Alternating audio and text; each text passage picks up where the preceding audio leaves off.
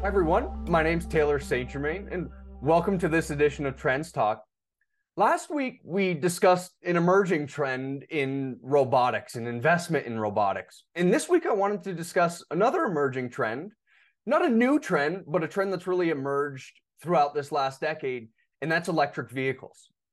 And today, I wanted to talk about electric vehicles from the lens of growth rates and relationships to economic indicators.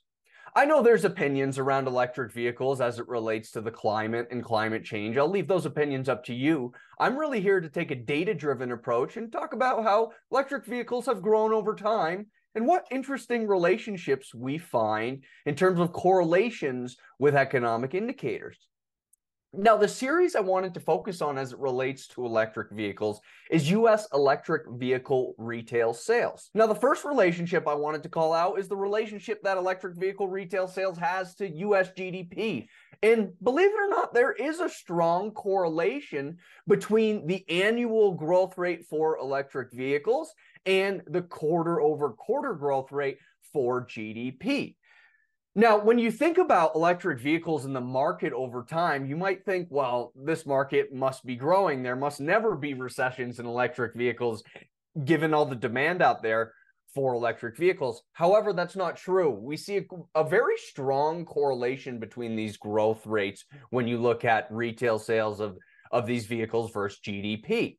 And what I mean by that is when GDP is accelerating in the pace of rise, we see accelerating growth, increased spend on electric vehicles.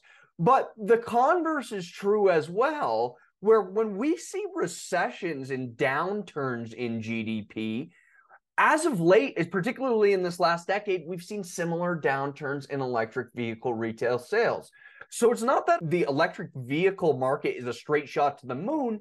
It's that there is this correlation between consumers and GDP performing well and how that translates over to the EV market. For example, GDP had a recession, that 312 rate of change for GDP crossed below the zero line in 2020, and we saw contraction in the EV retail sales annual growth rate.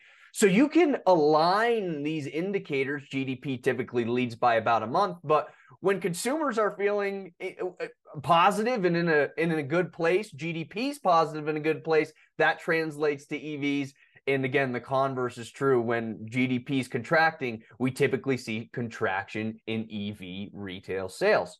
Now, another really interesting relationship on more of a microeconomic perspective is the relationship that gas prices have with EVs. Now, we compare U.S. EV retail sales, again, that same data series I was just talking about compared to GDP, but this time we compare it to the U.S. all gasoline consumer price index. And the gasoline price index actually leads the EV market by about 7 months. So what do I mean by that? I mean, as gas prices soar higher, we typically see an increase in EV retail sales. Now, as gasoline prices decline, we typically see the growth rate or the pace of growth for EV retail sales slow down. So there is this correlation between gas prices in the EV market, in which, as you would expect, logically speaking, when gas prices are high, there's more spending on EVs. When gas prices are low, we typically see that spending in EVs either contract or slow down in a meaningful way.